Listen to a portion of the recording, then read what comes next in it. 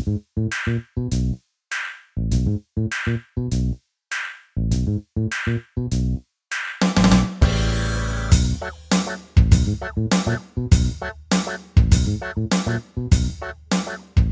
to Box Out Banter, where we took a couple of weeks off, but there's still a lot to talk about. But what's going on, Jordan?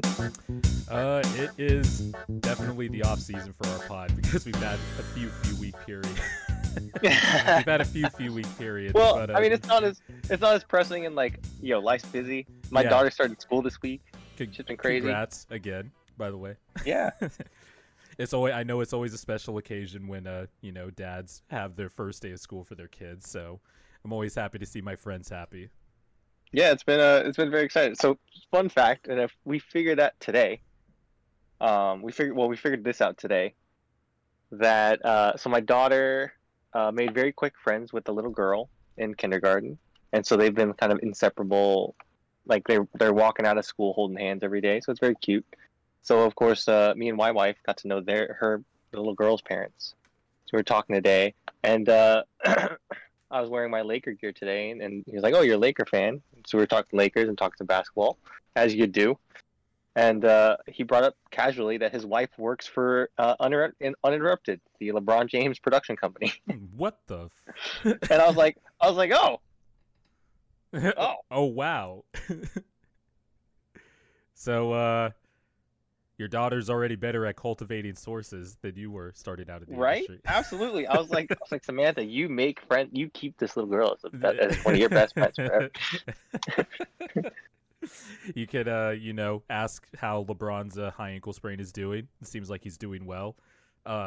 Posting some Washed King memes today, or hashtag Washed King today, with the I don't know if you saw that, but I guess there was that annual executive poll or whatever, asking who the best player in the world was, and of course nobody voted for LeBron, and then LeBron took offense to it, and then there was It's funny because sometimes you can go down stupid Twitter rabbit holes and stuff, and just to see Laker fans get mad at the poll, and then people get mad at the reaction to the poll. And people are like, "Oh, here's LeBron doing this again," and then they're like, "Wait, what?" The only issue that I have is that LeBron didn't get a single vote.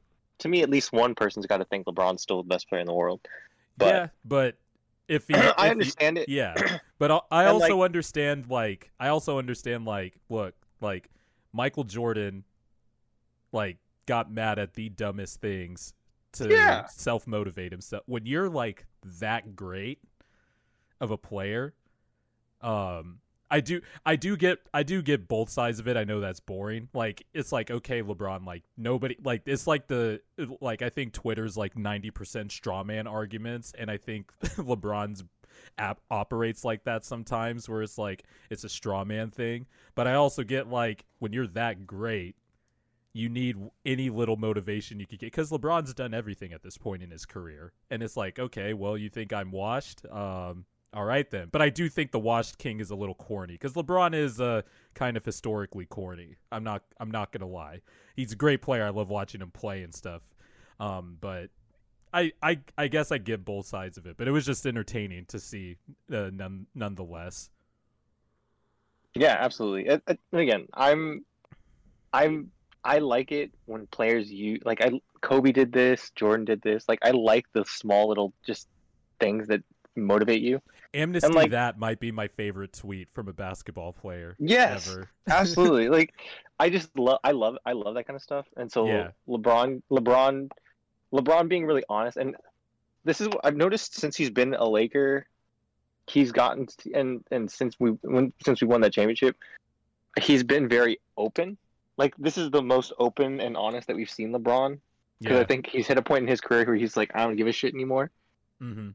Well, when you've reached that pinnacle, and also he's going to be 37, the filter kind of goes away a little bit, and the guardedness goes away. But whatever you need to motivate yourself, that's why he is at that. That is why he is at that level. And it kind of I guess we should. I want to transition to the other hot Twitter topic really quick because I have a take that I want to get off my chest. The Kevin Durant and Draymond Green stuff. Speaking of great players who have reached pinnacles and are kind of like at the not give a shit stage. Yeah. I want to get your thoughts first. So did you see the whole interview or did you just see that 3-minute clip about the No, I saw the whole interview. Yeah, I watched the whole interview this morning. What were your thoughts on it? I like when players are really honest with each other and like really, really honest on what their on what the topics are and they're not holding anything back. Like that's why I love just having two players sit and talk. Like the like shoot the all shit. of this, just shoot the shit and like I do like kind that. of talking about like the Shaq Kobe stuff is great. The Magic Isaiah one, the D Wade and the D Wade and Kevin Garnett one. Yeah, that one was great. They did another one, the Grant Hill and J Kidd. Was it J Kidd? I don't remember that one. I haven't seen that one. Yeah, but like I love all these just sit downs. Kevin Garnett. Sorry, not to interrupt you, but Kevin Garnett on the Bill Simmons podcast, he even admitted like before that Dwayne Wade interview, like the Celtics and the Heat don't fuck with each other. Yeah, and he was like, I even told D Wade before this, like, this I still don't fuck with you, pretty much. Pretty much. And D Wade was like, hey, I understand. And they did and then I watched that interview again after that podcast, and I was like, oh, I could see it now. Like Kevin Garnett just really doesn't fuck with the Heat. But sorry, go ahead. No, and I love all that stuff, and like when you have guys like Draymond and KD who are not controversial figures, but there's stuff about them that like they speak their mind. That's what makes them controversial. They speak their mind, but at the same time, they speak their mind, but there's still stuff that we don't have full context for. So being able to get full context, I think, is like great. Like the thing that I love that obviously the clip that went around was the stuff about the argument, and that 3-minute video of them talking about the argument. Big and like cap. Just having from both of them. me just having the extra context for some of it, and like being able to listen to some stuff is like to me more information is always fun to have, right? Yeah. Well, that was the thing. So that 3-minute clip, of course, everybody was so like I woke up yesterday and I saw I saw that clip first, but I didn't even like retweet it because I honestly I retweeted a Colin Cowherd like video segment that he did on Tim Tebow about how he can't, and I thought that was more interesting, so I retweeted that first, and I was like, should I have retweeted the Kevin Durant Draymond Green one first? And I was like, no, because I didn't find it that interesting. And I guess let me explain where I'm coming from with this. Like, I guess it's one, Draymond Green and Bob Myers were on Woj's pod like 2 years ago talking about this, and the tone was like completely opposite. Like Draymond's like story and tone was like completely opposite of what was said in this video. And it might be he might have really felt that way now. Like how he felt now might have been how he felt back then, and he just didn't say anything or whatever. Fine. But also, like, I heard them talk about it on Kevin Durant's podcast. He has a podcast with with his own media company that he does with Eddie Gonzalez, and they had Draymond on and they talked about it. So I guess I kind of heard this story before, but in this particular interview, Draymond just added like a few more anecdotes with a few cuss words and stuff. But like, I guess what I'm saying is like that part wasn't that interesting to me. There was more interesting stuff in that interview, like talking about like, the players that Kevin Durant has played with the chip on their shoulder, or just how Kevin Durant feels that the game is so easy to him now, which is, that was more interesting to me because he does make the game look so damn easy. Like, it's insane how good he is.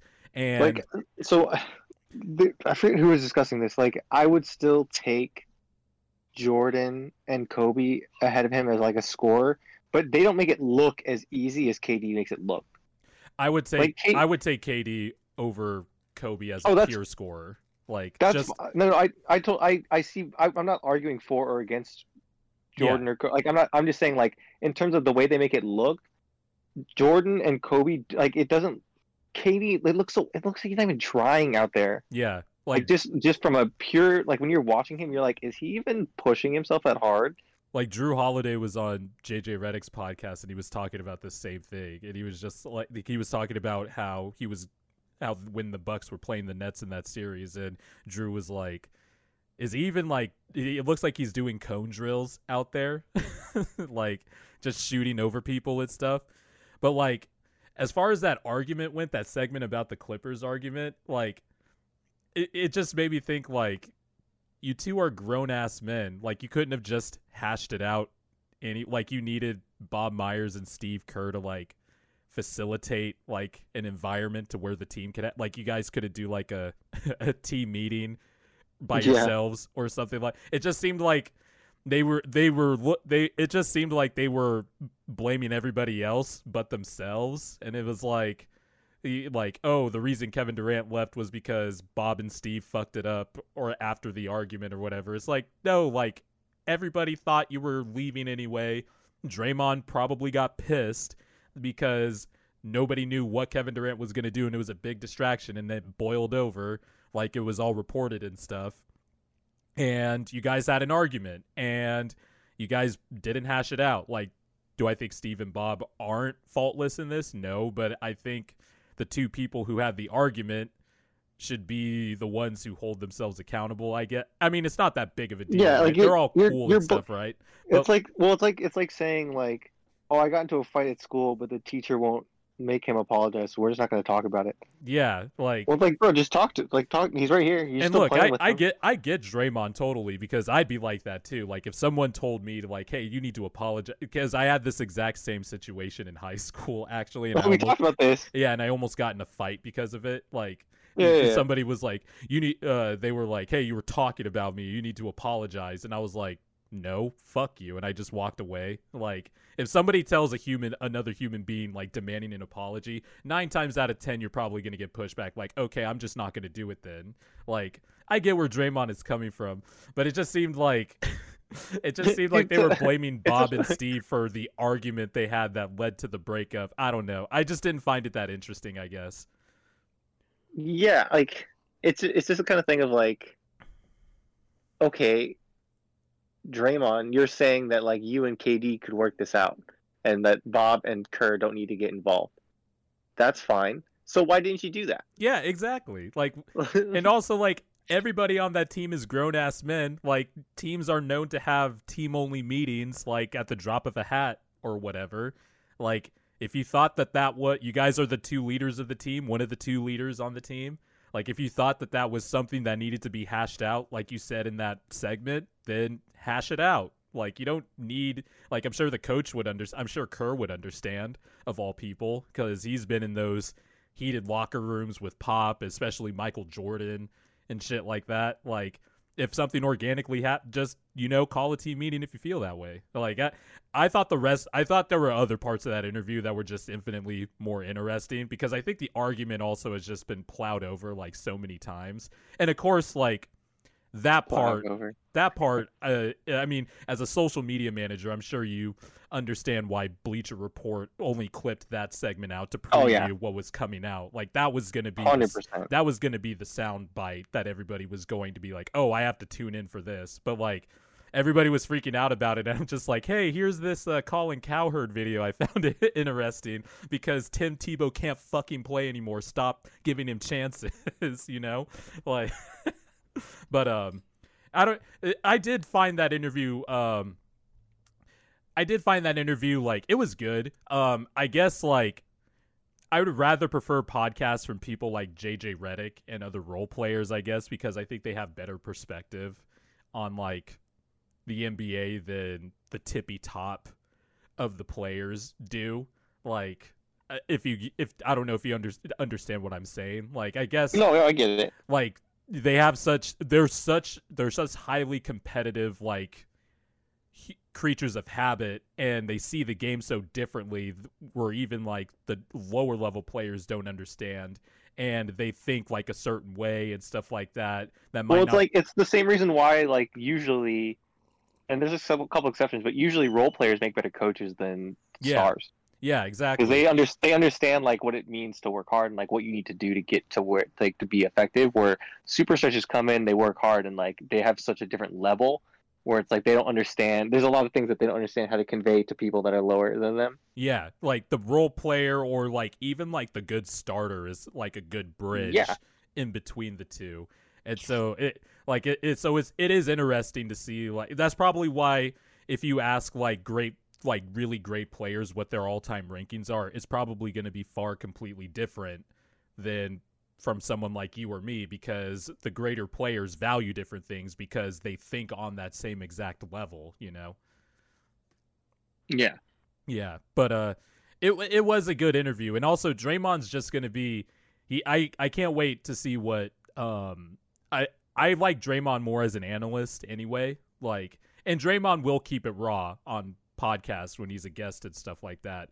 But I'm interested to see what post-career Draymond brings, and I do like that Kevin Durant is a lot more open now and like at the not give a shitness of his stage of his career, because like the part about the media was interesting because we all saw the change that, from him in terms of how he interacted with the media and stuff like that, like from compared to like his OKC days, and then it started like changing once he won that first championship in Golden State, you know, like because like he is at that level, like he understands the game, like, and Kevin Durant, by the way, like he's a hoop fanatic, like he is a hoop fan, like he will. That's all he thinks about. That's all he reads. That's all he watches and all that stuff. Like, and he'll like there was a clip of him in Tokyo during the Olympics where he was talking with the Australian women's basketball team, and they were talking about their game against the U.S. The next day, and Kevin Durant was like breaking down the matchup in the Australian USA women's basketball game. Like the dude eats, sleeps, and breathes hoops, so he knows his shit. And it's just interesting to see that he's at this point now where he's like, look, I don't have to hold guys like Stephen A. and Mike Wilbon, or guys who have been in the media a long time, on a pedestal just because they've been in it longer and have seen stuff before him. Like, he's like, I'm a great player, like I know what to do on the court, I know what coverages are and all that stuff. Like, these questions are just pedantic, I guess, to him. And that was interesting to hear. Yeah, it's you know, to me with KD and like with all of the players going through this stuff, it's interesting to me because like I totally get where KD's coming from, and I totally get where like the distrust of the media comes from, and like the way that the marketing machine works, and the way, you know, it is in a lot of ways disrespectful for players and disrespectful for, you know, what you know, it takes a lot of things that they're saying and doing out of context, and like I understand their pain points, but at the same time, like, oh yeah, the player's not always 100% right, by the way. Yeah, like where it rubs me the wrong way, and you know this as a fellow media person, and obviously we're a little biased because it's something that we do for a living, right? Yeah. But it is a thing where, like, look, we're just trying to do our jobs too, and you know, not everyone is coming at you maliciously, and we're just trying to do our jobs the best we can. And a lot of times when your words are taken out of context, it's not necessarily our decision. That's the reason why it's happening. Yeah. So, you know, to me, it's a thing of like, you can still be respectful and still allow everyone to do their jobs. And, you know, I was about to say some wild shit right now, but I'm not. I was about to say, and I was like, wait a minute, nope.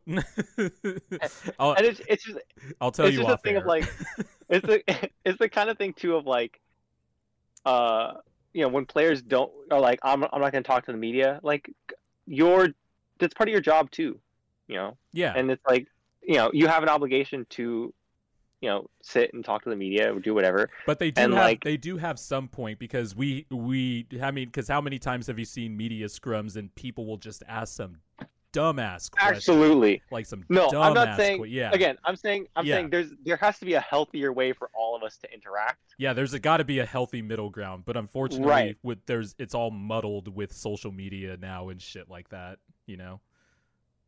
Yeah. No, I totally see where you're coming from. I totally agree. But yeah, I think it's so frustrating to see just like like, man, everyone going at each other, and it's like, man, you're right, but also like you're not right. Like there's a middle ground here that we can all try to find. Yeah, like because like if you ask like Kevin Durant like some legit basketball questions, I'm sure he'll talk to you with stuff like that. But like if at this point, if you're still asking him about like the Warriors and stuff like that, I mean, that stuff's kind of played out. That was like questions you should have if you're Rachel Nichols, there 3 years ago. Oh God. if you're Rachel Nichols asking about the Warriors, yeah, like something like that, then it's like, all right, like I get where he's coming from, but like if there is like legit questions, like if say like, well, Kevin Durant's not a free agent, he just signed an extension, which is crazy to think about considering we were worried about him post 30s, but like if it's something like related to like to a player about free agency or something like that, like it's kind of our obligation to ask that question because like there's a lot of player movement nowadays and stuff like that. Like I get that like the off the court stuff has kind of, the pendulum has kind of swung too wildly into the off the court stuff compared to the on the court stuff, but like at the same time, like the off the court stuff is kind of important, and also I think I'm boring. I think a lot of aspects of basketball are fun to talk about. Like I know people hate some stuff about like people get annoyed with the free agency talk 24/7 and stuff like that, and I get it, but like that stuff is kind of important and interesting because it's kind of wild how the free agency has kind of like watching the evolution of how we view and covered and watch free agency over like the last 12 years has kind of been wild to see because it was mainly like quiet. There'd be like one or two big names out there and the contracts used to be longer and stuff like that, and there wasn't as much player movement, but then LeBron's decision kind of shifted the paradigm into stuff like that. And so well, it's that combined with the Supermax and the way that the veteran structures work. Yep. But now like people can get extensions, and then if they're not happy, they can request a trade out and stuff like that. So it's all of it's interesting, but there has to be like a healthy there's always it's probably gonna never happen, but like it's our job to kind of break the mold a little bit more and try to find the middle ground, like and try to inch it there as much as we can. Yeah, 100%. Couldn't agree with you more. Yeah. So we're a few days removed now. We're about all the major free agency stuff is out of the way. Well, do you want to talk about free agency or summer league first? Let's talk free agency first. Okay. I think it's pretty interesting. So yeah, we're removed from it. Do you have any moves that we didn't get to talk about that you're like love with, hate? I'm working on a video on this, but I think the Warriors are going to be contenders in the West again this year, and I actually think they have a legit shot at coming out of the West. Okay. So the reason I say this is one, come bucket. No, I'm not even going to acknowledge that nickname. I'm just not. But I just think that first the landscape of the Western Conference. The landscape of the Western Conference, if you just look at the injuries that it happened this past season and it's going to bleed into next season, I think that kind of tilts the playing field a little bit. But also I think the Warriors had some low bargain, high reward free agency signings. Like I really thought the Otto Porter, Nemanja Bjelica, and Andre Iguodala signings were really smart and really good signings because you're adding versatility, shooting, and defensive IQ and playmaking around Steph, Klay, and Draymond again. And it's not a thing where Steph and Klay are the only two shooters on the team. I think Bjelica adds size, positional versatility. He this past year he was struggling, but he was injured and then he got traded to Miami. So I'm gonna give him a mulligan on that because I thought his first 2 years in Sacramento was really good. I think he's a I think he's a solid playmaker, solid tertiary playmaker. But not only that, he has like legit like 30 to 35 foot range from three as a 40% 3-point guy. Otto Porter, that's a low risk, high reward signing that I like. He's only played 42 games the last 2 seasons. He's been injured, but he's a guy who's been historically durable.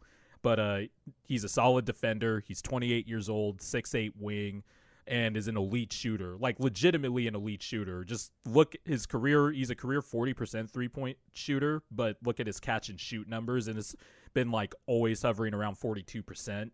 And then Andre Iguodala, like as old as he is, he's still like a 20-minute per game guy, still a solid defender, defensive IQ, smart. Yeah, his offensive game might be dwindling, but like he's still a good playmaker. And he'll always hit big shots. Like, and I'm not going to do the Max Kellerman, like, I want Iguodala, but like he does hit big shots for that team, and he's very familiar with the infrastructure of that team because he was part of it. Like, he created it. Like, you think of the big three, and then you think of Andre Iguodala when you think of those Warriors teams, and Kevin Durant, obviously. But if you're talking pre-Kevin Durant era Warriors, like Andre Iguodala was a giant piece of that team. Yeah. And then I think Moses Moody is the more ready of all the young lottery picks that they have out of Wiseman and Kuminga. If Moses Moody can have a Diet Coke version of what Tyrese Halliburton did in his rookie year for the Sacramento Kings, I think that will give the Warriors some playmaking, some shooting, and some defense from the guard position at 6'6" that they just haven't had. And I just really love what they did. And with Wiggins and Jordan Poole and Juan T emerging last year, getting more reps, and Wiggins was legitimately good for the Warriors last year as like a 3-and-D guy. And Clay coming back, even if Clay is not the same defender. Yeah, that's my concern. So here, I'm liking everything you're saying. I really do. My concerns are Clay's lateral movement defensively. Yeah. Because obviously he wasn't an athletic guy before, but he did have pretty solid lateral movement and lateral athleticism to stick with guys. But now you're taking away, theoretically, with the injuries, you're taking away both of his tools to be able to, pretty much his only tool to stay in front of athletic wings that he's guarding. So that's a concern for me. And then also in the West, looking at the way the West is structured, at least on the top end, it puts a lot of pressure on Wiseman to develop and to be able to guard these bigger athletic centers, these bigs. Because Draymond is good. Draymond's an all-time defender or whatever, but he doesn't have the size or the athleticism to stick with a Anthony Davis or a Nikola Jokic, or and then sort of these big things. It's gonna, at the top end of the West, he's gonna have to contend with. So it does. You do need someone like Wiseman, even DeAndre Ayton, right? You need someone at that that has the size and athleticism to be able to stick with these guys, or at least provide help and backup for them for when Draymond either gets in foul trouble or is sitting on the bench, right? Yeah. Right. So those are my two concerns, and I don't know if Clay's health defensively is the question mark for me, and then also the development of Wiseman, not so much in the offensive end, but the defensive end, to be able to help slow down some of these important bigs that he's gonna have to they're gonna have to face if they make a run. Yeah, that's fair. It also depends on what seeding the Warriors get to, where they only have to face one of those guys. I do think Draymond Green has a better chance of guarding Anthony Davis than Jokic, just because Jokic is... Well, Jokic is the bulk. Yeah, Jokic's heft is very much bigger than Anthony Davis, and Ayton. Yeah, and Ayton.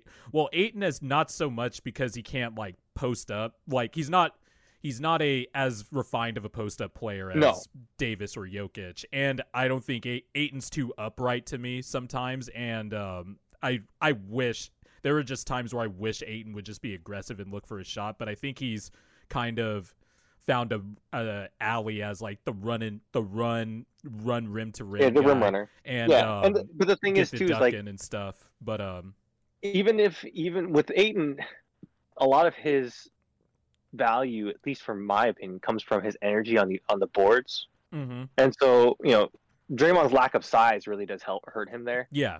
And so like when you have a guy like Wiseman that theoretically can match Ayton energy athleticism wise, then you need that guy in there just kind of like keep with him and keep you guys in possession. I'm still a Wiseman believer, but man, like his bigs like that take a while to develop, and I just wonder he's way more raw than I thought he was. Yeah, like he has stone hands too. Like he can't catch the ball as well. Like, and people can say, did you see by the way the tweet that I called out and the guy responded? He was taking a lot of shit. And what happened? Some guy, so I quote retweeted it, and I was like, "Yo, frozen tweets or old frozen tweets or whatever. Keep this one in the pocket. Old takes exposed or whatever."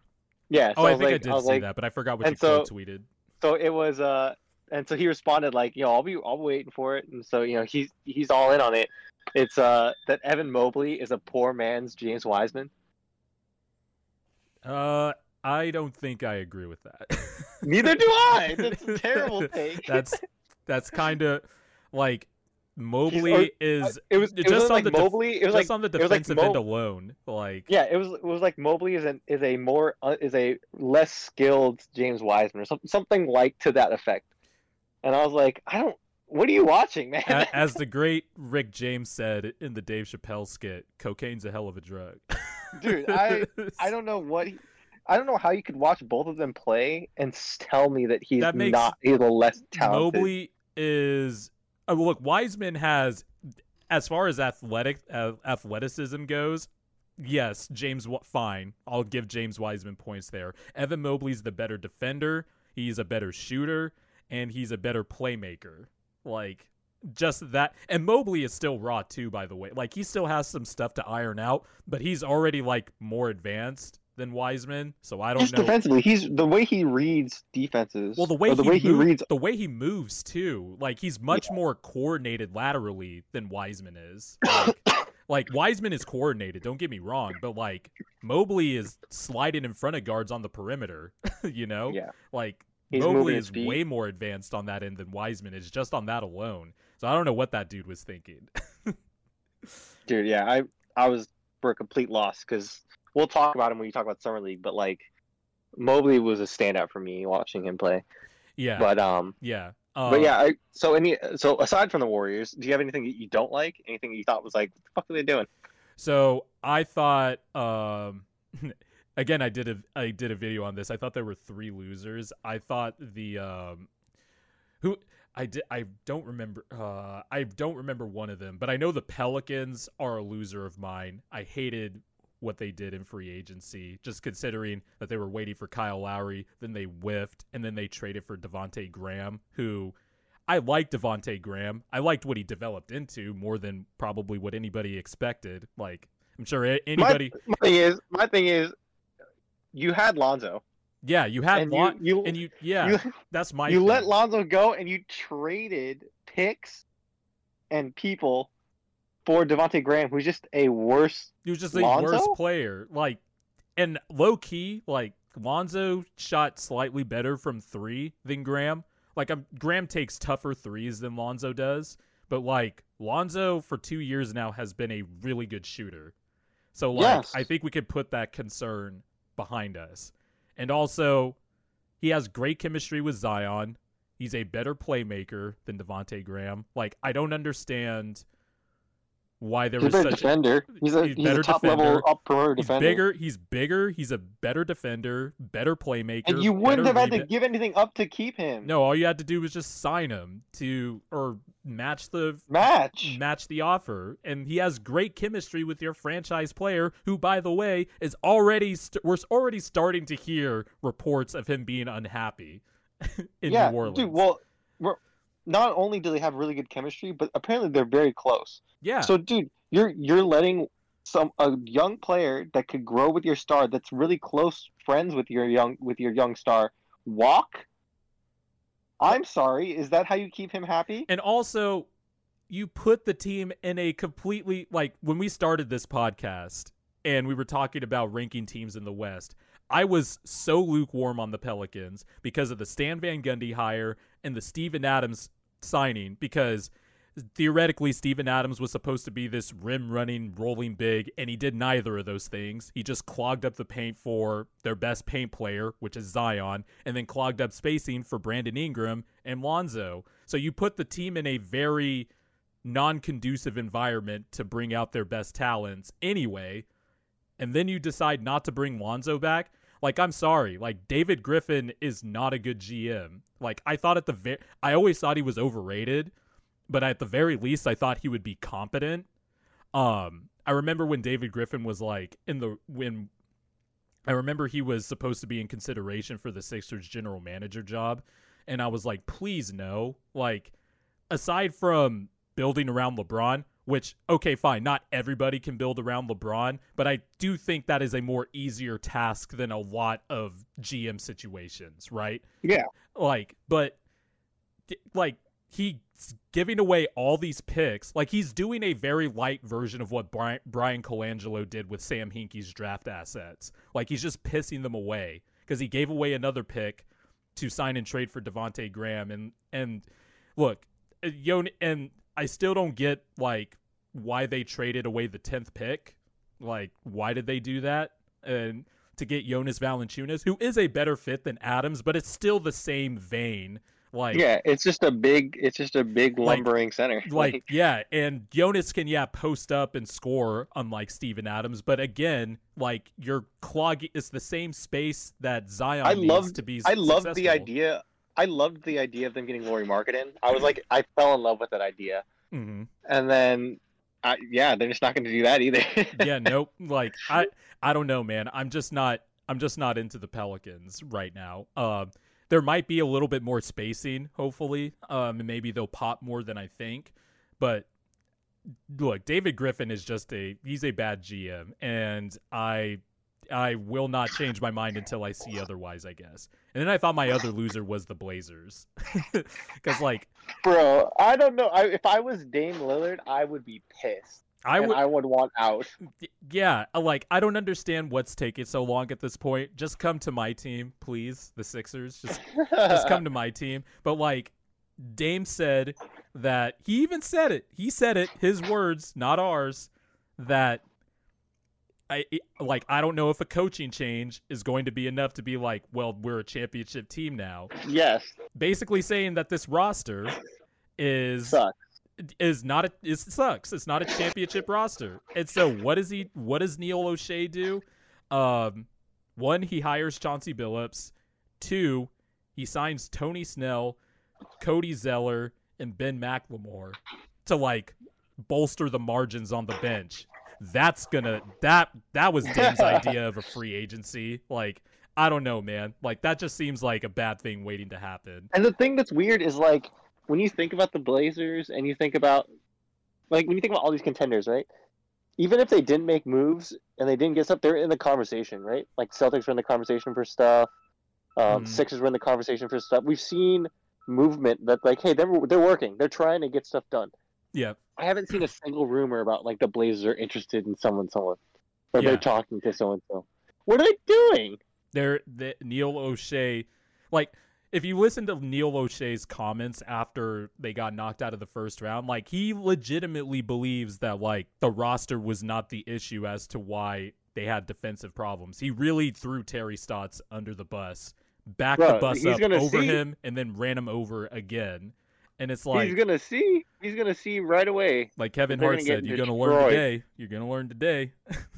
Because, like, one, the backcourt alone, CJ McCollum and Damian Lillard, is small. Damian Lillard's a terrible defender. CJ McCollum is not any better.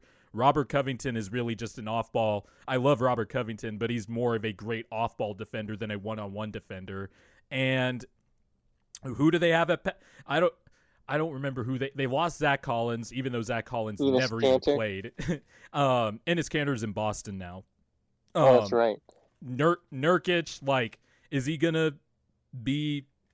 Healthy. Is he gonna be healthy? Like, is he gonna be better removed from the broken leg now? Like, I don't that whole Blazers situation just stinks. And then for incomplete, I would have to give my own team an incomplete because everything's in limbo with the whole Ben Simmons thing. It's clear that Daryl Morey's just waiting for Damian Lillard. Like, it's so clear. Everybody in the league knows it. Like, everybody knows it. Like, I'm sure Simmons knows it. Rich Paul knows it. Lillard knows it. The Sixers hired Phil Beckner, who is Damian Lillard's longtime trainer and assistant coach back at Weber State, where Lillard went to college. The Sixers are clearly planting the seeds to try and get Lillard, but Lillard hasn't requested a trade yet, so things are in limbo. Did not like the Andre Drummond signing, to say the least, but it's an incomplete right now. I don't think there is a lot of losers in free agency, though. I liked a lot of teams. I love the Hornets free agency. Yeah, I'm sure you did too. Like, a lot of toys. Dude, for like LaMelo I said, now. I just want LaMelo to get all the toys. Yeah, no, all the good players. All he needs now is LiAngelo. That's it. Give him LiAngelo as like the 13th man on the bench. I mean, I don't even know if LiAngelo's a 13th man, to be honest. He looked good in the summer league, man. He was okay. He was all right. Like, I wouldn't say he looked good. He was okay. I just think everybody just got hyped to see him because he's a ball brother. I think if LiAngelo was like 5 inches taller, he'd be in the NBA for sure. With how his game is. He needs to be a long boy that can shoot these threes. Yeah, like he's kind of like me in the sense that he got the short end of the. I mean, 6'4" is like nothing to slouch at, right? But like Lonzo is 6'6", LiAngelo's like 6'9".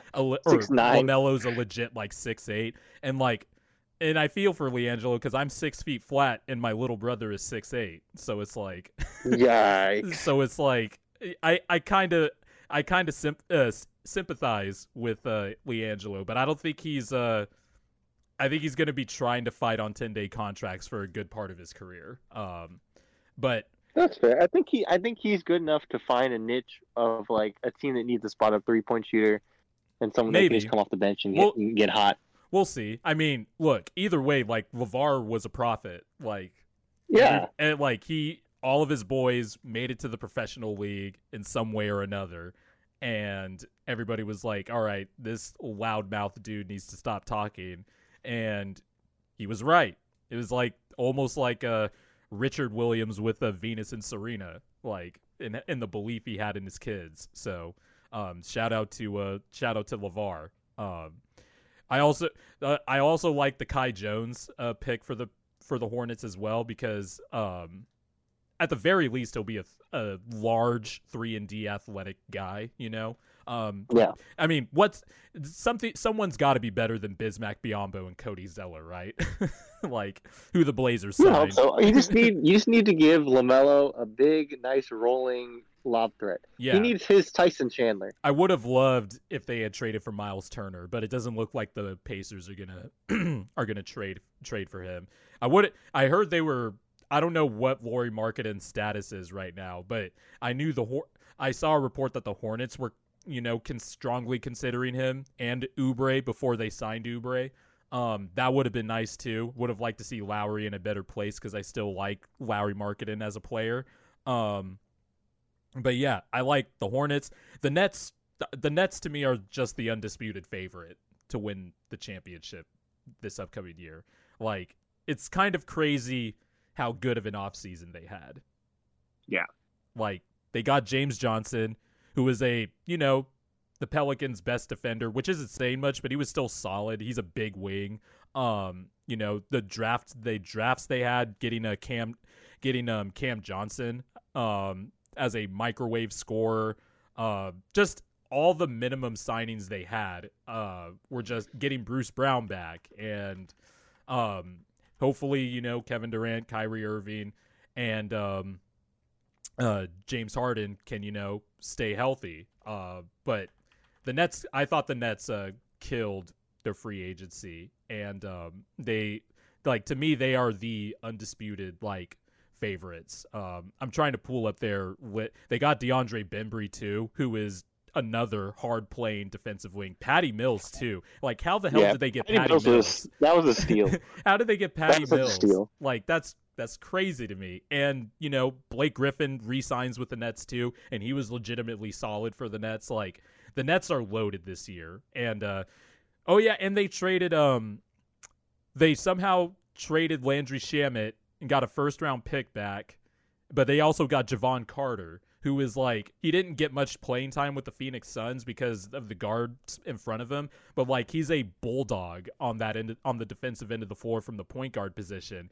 And really, like, with how talented the Nets' big three is, like, if you just get guys who are really good at a few things as role players, like Bruce Brown, for example, basically became a guard center. Like, Javon Carter could excel there. Patty Mills will definitely excel there. James Johnson adds toughness and defense on the perimeter. Like, the Nets really killed their offseason, and the league should be shitting themselves. Like, it's scary. It's scary. No, yeah, I totally agree. I think they've solidified a number one spot. I think I would put like Lakers, Bucks, and I think actually just Lakers, Bucks right behind them in terms of like if I made a power ranking right now. And then I think there's a pretty big, I would say like Lakers, Bucks, and then like slightly below them I would put maybe like Nuggets, Suns, like that. It's really just health, and the Sixers are just in limbo right now because I think they'll win a lot of regular season games. I think that I would put the Sixers in that group with potentially with Lakers, Bucks, but I don't know what's going on with Ben Simmons. Yeah. And so like I can't place them anywhere while this is hanging over their heads. People think that Ben Simmons is gonna show up to training camp I think there's a very good chance that Ben Simmons might hold out. I don't think there's no way that he's playing a game for the Sixers again. I don't believe that. Did you see the clip that came out, I think yesterday or the other day, about with him working out? Oh my god! Can Chris Johnson just stop posting shit? Like, Sixer fans are so sick of summer workout videos now. It was so funny. My favorite comments were like, Ben, you know, no one in the league is going. No one in the league is going over the screen. Right? No one's going over the screen, right? And also, I like how he was like, not many point guards in the league have this bag. And I mean, you mean dribble around a screen and snake your way to the rim and dunk? A lot of point guards have that bag. What are you talking about? And also, Ben, why are you working on that, dude? You're good at that already. Like. Yeah, right. And it's no one wants to see you work on that. Like, there's got to be some level of self-awareness here. Like, Sixer fans have seen workout videos over the summer for like 3 or 4 straight fucking summers, and you come in and you don't shoot.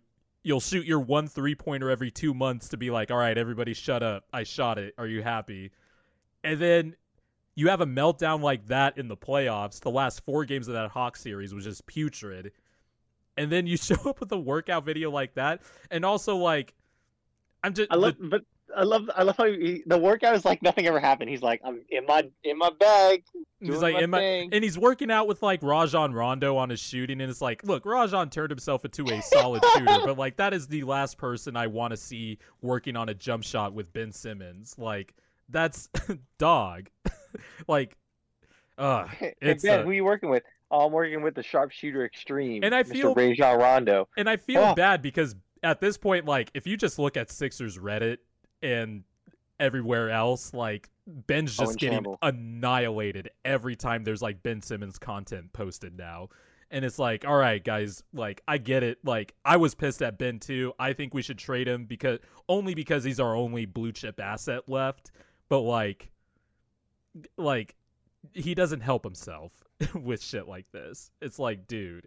And also, Chris Johnson is the guy who fucking posts videos about like, watch me shoot this basketball on this rim with a bunch of nails around it. Like, are you trying to do like a Saw movie with basketball workout videos? Like, I don't know if you've seen those, but like, there was a video he posted with like rotating rims one time, and he was like, look, this is what a pure shooter does. He hits the rim, he hits the net no matter what. And it was like a circle with like 3 rims, and it was rotating. I'm like, are we at a carnival?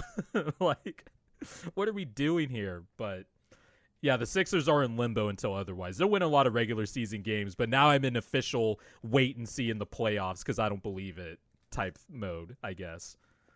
Yeah, that's fair. All right, Summer League. Fair. I guess we'll end off on Summer League. Congrats to the 2-time Summer League champ Sacramento Kings now. I know a guy who's a member of the Sacramento media. He flew to Las Vegas, and I DM'd him, and I was just like, gonna catch your team winning a chip this year? And he was like, hey, it's the only one we're gonna get. And he watched his team hoist the trophy, you know?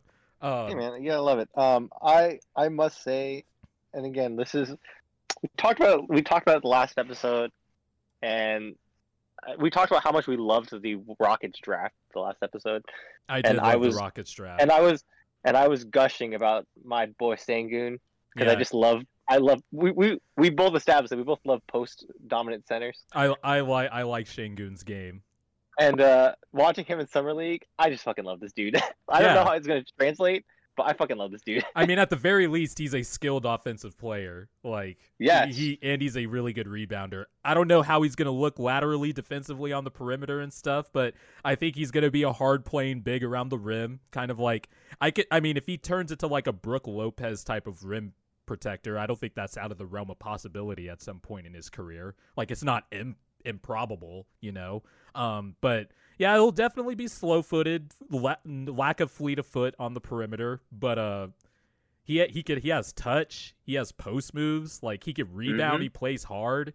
And he's not a great defender, but he does have good feel. Yeah, he has good activity too. Like he's active, you know. And he's getting to the right spot. It's just like, you know, he's a little slower on it. He's not great laterally, but you know, he's moving, he's showing effort, which is all you can really ask for, right? And I really fucks with Jalen Green. Like I really like his game. Like, yeah, I'm not gonna sit here and watch and act like I've watched every G League Ignite game, but I did see some G League Ignite games with him and Kuminga on the same team, and like you could definitely see the athleticism and the scoring upside that he has. The question is always going to be his jump shot, which looked pretty good in Summer League. He has that.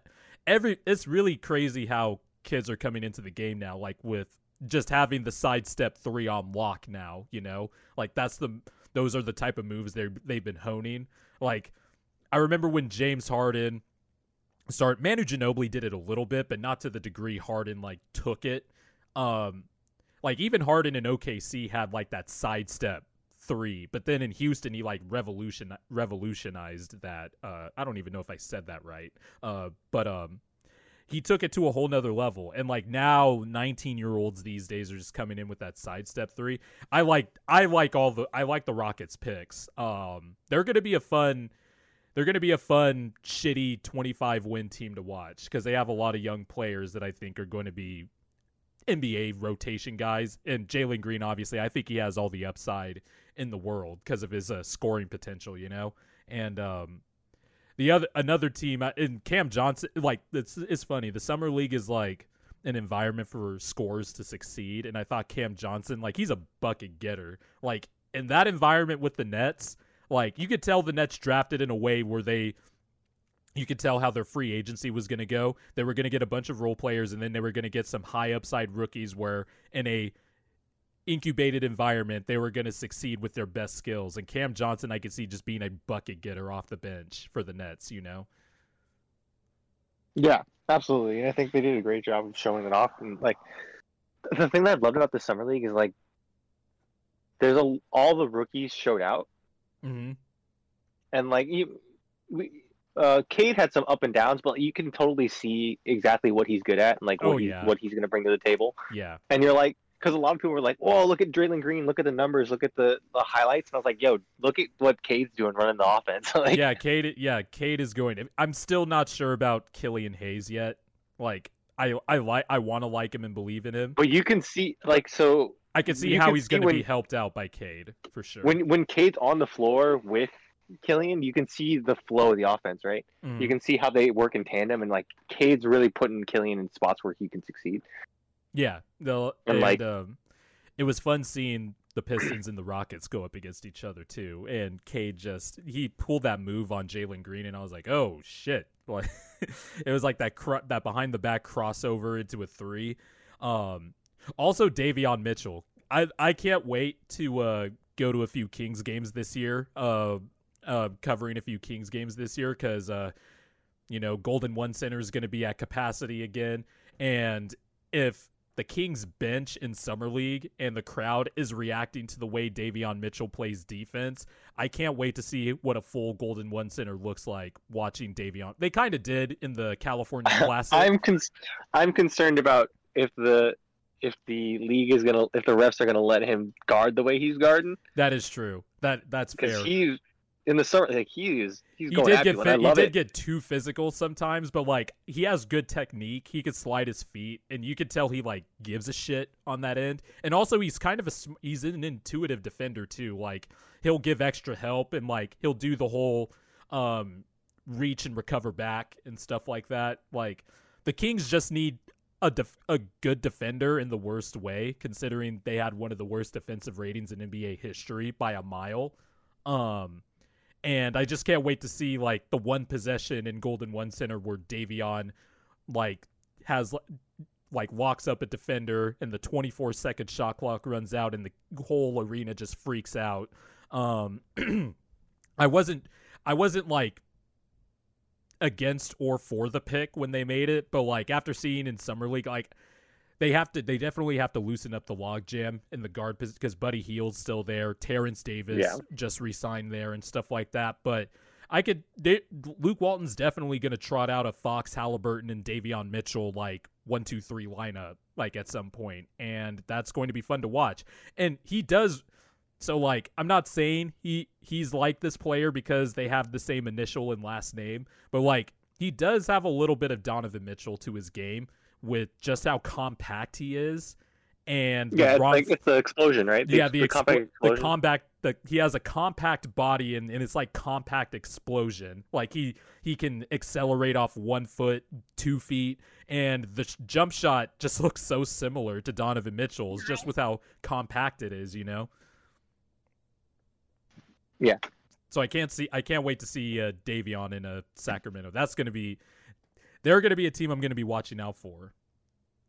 No, definitely. They're an exciting bunch that, like, we already knew because of just how their backcourt was working out. My only concern was, like, again, your logjam that you're talking about. Yeah. And, like, even if they did run that 3-guard rotation, that's a small rotation, man. Even as great I just a think at defender this point the Kings need good players. That's fair. Like, I got what you can. Yeah, exactly. Like, because I've definitely done this before too, where I look at shitty teams and I'm like, oh, do they fit? But at the end of the day, you're shitty for a reason. Like, I think you just need to get all the good players you could get. And I think Davion's definitely he was one of the more touted as one of the more NBA ready players coming out of the draft. And I thought, I understood the thought process behind why the Kings picked him. I was surprised. I think Davion was surprised too. In his after he was picked and he did his media availability, I think he was surprised the Kings picked him. But, but you get the good players. I'm curious if this is the direction that the Kings are going to continue to go, because they grabbed Halliburton, who again was another NBA ready guy. Mm-hmm. I wonder if they realized, like, we've had really bad luck with projects. Let's just grab guys that are just like ready to go. Exactly. They re-signed Richaun Holmes too. I'm sure they're not gonna. I don't think they're gonna trade Harrison Barnes, because I think he's been good for the Kings. But also I think they're gonna try to see if they could get something for Buddy Hield. But if not, then Buddy Hield is flat out one of the best shooters in the NBA with high volume. Like, last year, I think he was only behind. Last year, he was second in made threes behind, obviously Stephen Curry. So, we'll see where the Kings go from here. They still have Luke Walton, though. That is my concern. We'll see, man. We'll see. But no, I had a fun time watching the Summer League this year. I had a fun time watching the Summer League. There's a lot of good games going on. A lot of games coming down to the wire. Again, I like that Tyrese Maxey was. For second-year players, I'm looking for, like, if you're too good for Summer League. And I like, from a Sixers standpoint, that Tyrese Maxey was too good for Summer League. I like the development trajectory he's on. I'm also just excited because he's literally the only Sixers guard who can dribble, and when he dribbles, makes a layup. And he could shoot a little bit off the dribble. Hey man, you have Ben Simmons who can dribble to the basket and pass. Not many people have the bag Ben Simmons has, where you just dribble around a screen and dunk. Dude, what? Look at him bend his knees before the pass. Oh my god. Oh, I love it. If there's one thing about the Sixers is that there's not a boring moment with that team. There is not a boring moment. I'm glad Joel Embiid signed that extension though. Worth every penny, even with his injury history. I don't care. Like, got to do it. Got to do it. He's flat out one of the when you're team building and you want to win a championship, you get the guys where when they're at their best, they can compete with anybody in the NBA. And Joel Embiid is that type of player. And I'm glad that he signed the Supermax. I think people were surprised that he signed the Supermax extension. I kind of wasn't, because I think everybody's just looking at the landscape now and they're like, look, even if I sign this extension, I can just force my way out. That's kind of the way the league is going now. But I really do legitimately believe that Joel Embiid wants to end his career in Philadelphia. He's talked about it ad nauseum. That's the only team who took a chance on him with his foot injuries. They were patient with him for 2 years. And I think he really does embrace the challenge of living in wanting to win for a tough city like Philadelphia. And even if at the end of his contract it doesn't work out and he decides to, sign somewhere else, I wouldn't be mad at him. I'm just glad he's committed to the team. And, you sign your good players is what I'm saying. Unlike, the New Orleans Pelicans. Yes, 100%. But yeah, that's you have anything else you wanted to bring to the table here? I guess I do wonder about teams like the Heat and stuff like that, because I do think the Heat will be really good, but I do wonder about their age. There's just a lot of free agency. There's just a lot of teams in free agency, like I said, that I thought had good summers, but I think people are underestimating that the landscape of the Western Conference might not be as good this year. Than I think because of the injuries to contenders like the Nuggets, the Clippers. I don't know if the Sun, historically speaking, the Clippers aren't going to compete this year. If Kawhi's not going, they're not going to compete this year. I'm also really concerned about Kawhi, by the way. I had a sports surgeon on my Sly Hooper podcast. Anyone listening to this podcast could check that out.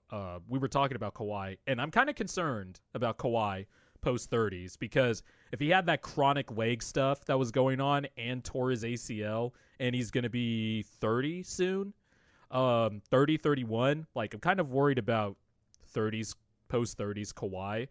I want to keep believing in Justice Winslow, not just because he's a lefty, but I really liked his game at Duke. But I want to see if I've been on the Justice Winslow train. Me too. For far too long. And I feel I'm not getting off. every time I feel like, all right, it's time to get off, he'll have a 30-point explosion. I'm like, all right, back on. Yeah.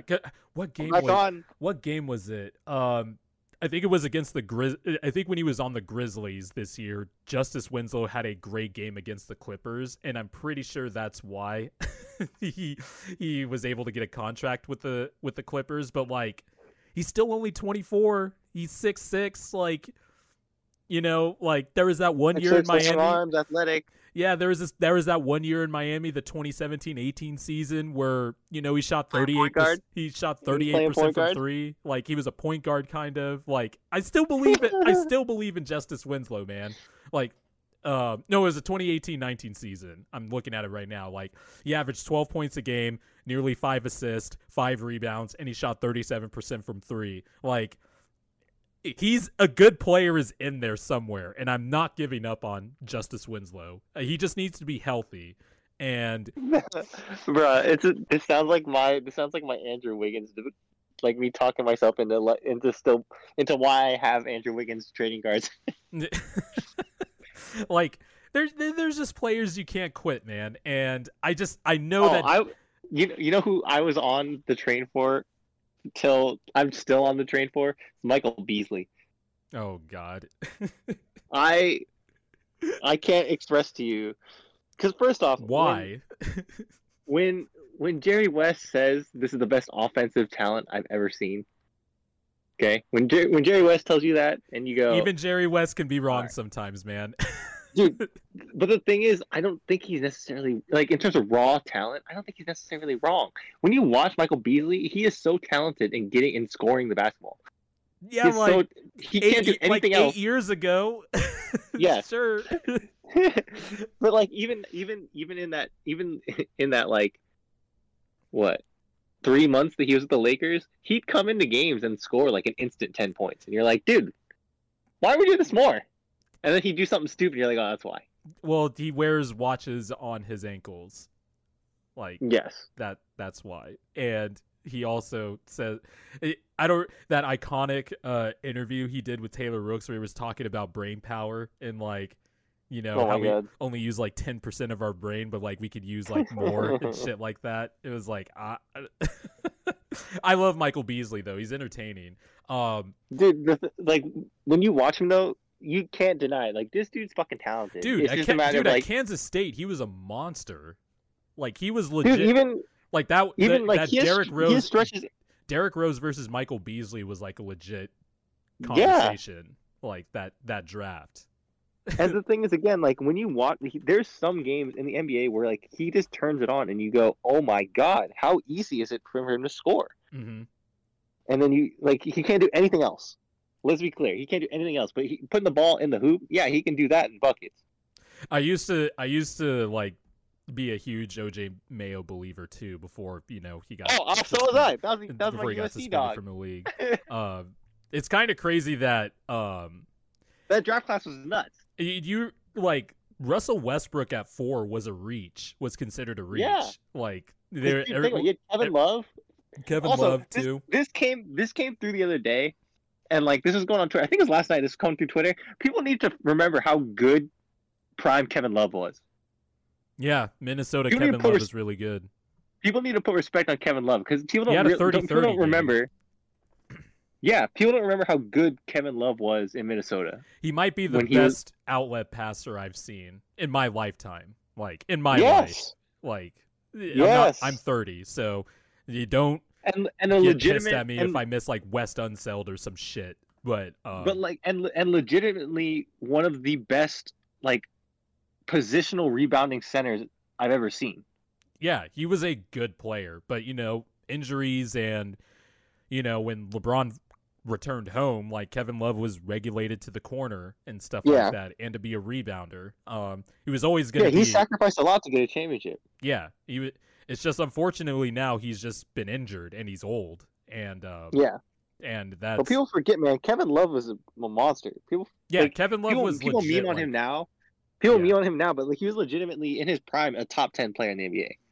Also, I wouldn't mind being memed if I made like $30 million a year. I just wouldn't. Oh yeah, I just wouldn't care. I don't think he. I don't think he cares. I'm just saying people need to because there was a thing that came out of like Basketball Reference as their Hall of Fame projections or like their percentages of like what players go in the Hall of Fame, and people were like kind of yelling about how high Kevin Love was. And it's like, dude, Kevin Love. You gotta realize how good Kevin Love was. I don't think he'll get into the Basketball Hall of Fame because I think that's the easiest Hall of Fame to get into out of all the sports. Well, because it's taking into account Olympics and college and everything else too. But like, if it was like, I think the NFL is a nice middle. Is the hardest. I think Major League Baseball is the hardest because there's a lot of old white writers who are very traditionalist. And guys like, I don't care about the steroid era. Barry Bonds should be in the fucking Hall of Fame. And Clemens. And Clemens, like, there's a bunch of people who should be in the Hall of Fame, but baseball writers take shit personally and hate players, and they just leave him out. I think the NFL is a nice middle ground between the MLB and the NBA. Like, it's not too easy, and it's hard, but it's not extremely hard, and you have to actually be like consistently great. And I think Kevin Love will get in because basketball is the easiest, but like, if it was like NFL standards, he wouldn't get in. I personally wouldn't have Kevin Love in, but like I'm not devaluing how good he was in Minnesota, because he was good. Like he is flat out one of the best rebounders I have seen. I think he's better than Andre Drummond, because I thought Andre Drummond was a great rebounder, is a great rebounder, but like Kevin Love's like positional, boxing out, timing, and all that stuff, just everything that goes into rebounding, he's one of the best I've seen at that. And he was legitimately good. So yeah, people do need to put respect on Kevin Love's name. Plus he was a 26 point per game guy, great 3-point shooter, all that stuff. It's just that, Minnesota has been a historically ineptitude franchise. So, that 2008 draft was pretty crazy when you think about it. Like, even if like a lot of the lottery picks besides Westbrook didn't pan out as we all thought, there's still NBA players. Like Derrick Rose won MVP, Michael Beasley spent 11 years in the league, Danilo Gallinari. He's still in the league, man. I mean, yeah, he's still, or Michael Beasley? Yeah, he just got signed. Who did he get signed to? Let me look up Michael Beasley. I'm pretty sure. I remember laughing about it too. I'm pretty sure it might have been a 10-day or something, because like he hasn't been in the league since 2019. Well, he was signed to the Nets last year. That must have been a 10-day, because there's no I did not see a hint of Michael Beasley. But Eric Gordon. Oh, he's on the Blazers summer league team. Yeah, he was on. That was it, because I knew he was. I knew he was in summer league this year. Yeah, he was on the Blazers summer not league officially team. NBA roster. No, but I remember laughing about it, because I was like, yes, this is what Dame was asking for. This is exactly the help that Dame was looking for. Needed to scout out Michael Beasley. Oh, Milwaukee drafted Joe Alexander with the 8th pick. Only spent 2 years in the league. Eric Gordon was a monster coming out of Indiana too. By the way, I thought the Clippers were going to be real. I was a huge Eric Gordon fan when I was a sophomore in high school. There's a lot of good players that came out of this draft, man. This is one of my favorite drafts. Yeah. The 2008 Brook Lopez in this draft. The 2008, 2009 drafts. Like I like Brandon Rush too. Brandon Rush is in this draft. Oh, the classic Warrior Brandon Rush. Hey man, I like Brandon Rush. Anthony Randolph too. I wonder if anybody still believes in that athleticism and positional versatility with Anthony Randolph. My guy Mo Spates, former Sixer legend. No, he's not. But it's Luke Richard Mbamute still in the league. He founded. I have a special place in my heart for Luke, because one, he was a process Sixer technically. A few times, but he also founded Joel Embiid at the Cameroonian basketball camp, and he was the reason Joel Embiid started playing basketball, or one of the early reasons. He found Joel Embiid and was like, dude, you can play basketball. And so I will never slander Luke Richard and Mbamute. So looking down this list, there's like a real sin here, that a guy that I was pulling for, and it fits our vibes here of Long Boys. And it's Mr. Chris Douglas Roberts. Oh, he had a nasty dunk. I remember I was watching. It was the Final Four, and with D Rose. With D Rose, and he had a nasty dunk. I forgot who they played. It was in the Final Four, but he had a nasty dunk that was waved off, and I was like freaking out.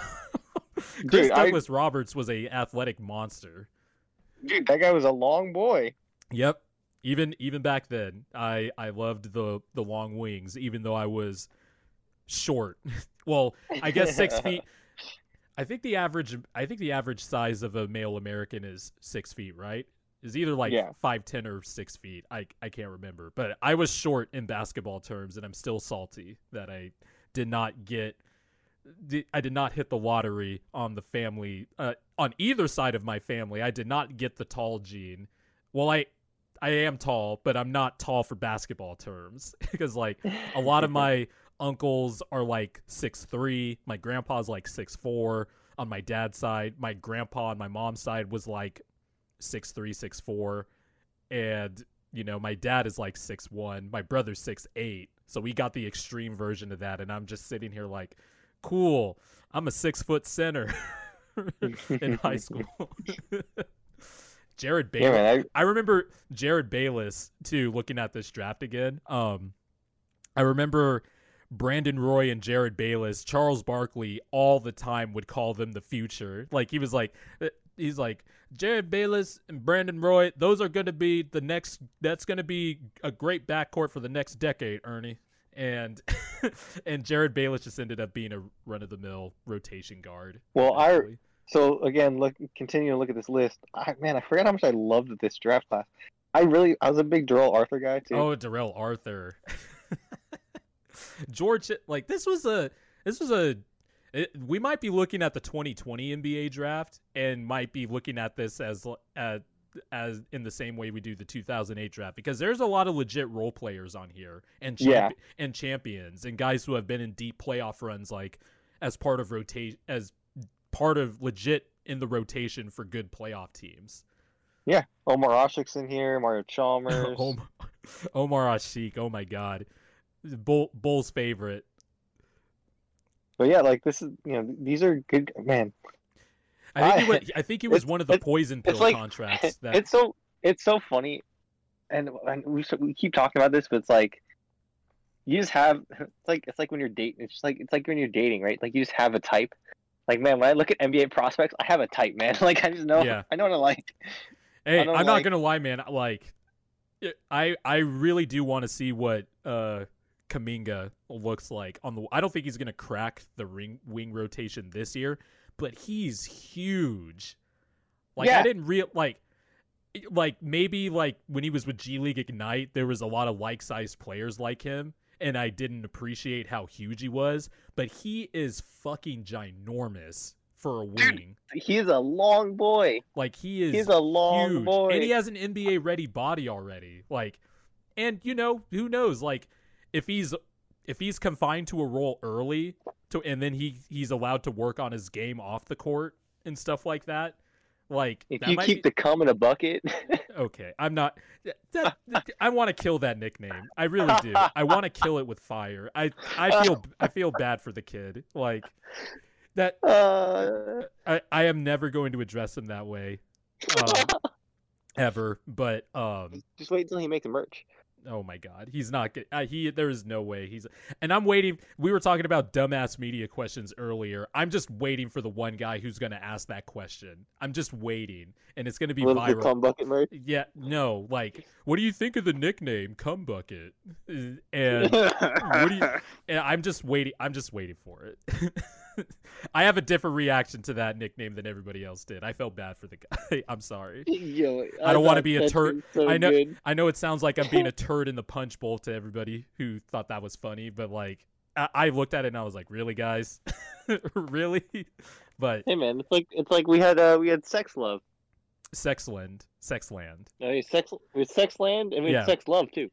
Oh yeah, that I guess that would work also. Yeah, but we should end this podcast right now. Now we're just going into places that I don't even know where we're at this point. But that's fair. All right. So thank you guys for watching. Thanks you guys for listening. And we appreciate everyone. We're obviously been taking breaks and here and there and been busy, but hopefully we'll get back to a regular schedule once the preseason starts and once we start getting more into training camp. Training camp starts next month. It's kind of crazy. And once Ben Simmons gets traded, all that stuff. Oh, yeah. That'll be the day, hopefully. Then we can all six. We'll do an emergency We'll do an emergency podcast as soon as Ben Simmons gets traded. We'll talk about. We'll have Jordan go on his rants. That's what this podcast needs, is more rants from me. Yeah, he's gonna tell us why CJ McCollum is good for the 76ers. Absolutely not. Absolutely not. He's gonna tell us why CJ McCollum and Yusuf Nurkic are perfect. I do think CJ McCollum's getting underrated at this point, but I am not going to talk myself into CJ McCollum leading us to the promised land. What if it's McCollum and Nurkic for Mr. Simmons? Oh God, Oh yeah, Doc will definitely. I made this joke earlier, but Doc is salivating at the fact that he's gonna be able to run an Andre Drummond, Joel Embiid front court. He's just. I'm just waiting for it. He's like, this is gonna work. We got 2 elite rebounders, twin towers. We're going back to big ball. I could just get Doc Rivers out of here, man. And that's how I'm gonna end this podcast. Get Doc Rivers out of here, man. All right. Hashtag fire Doc. And we'll see you guys next week. Hashtag the B.O.B.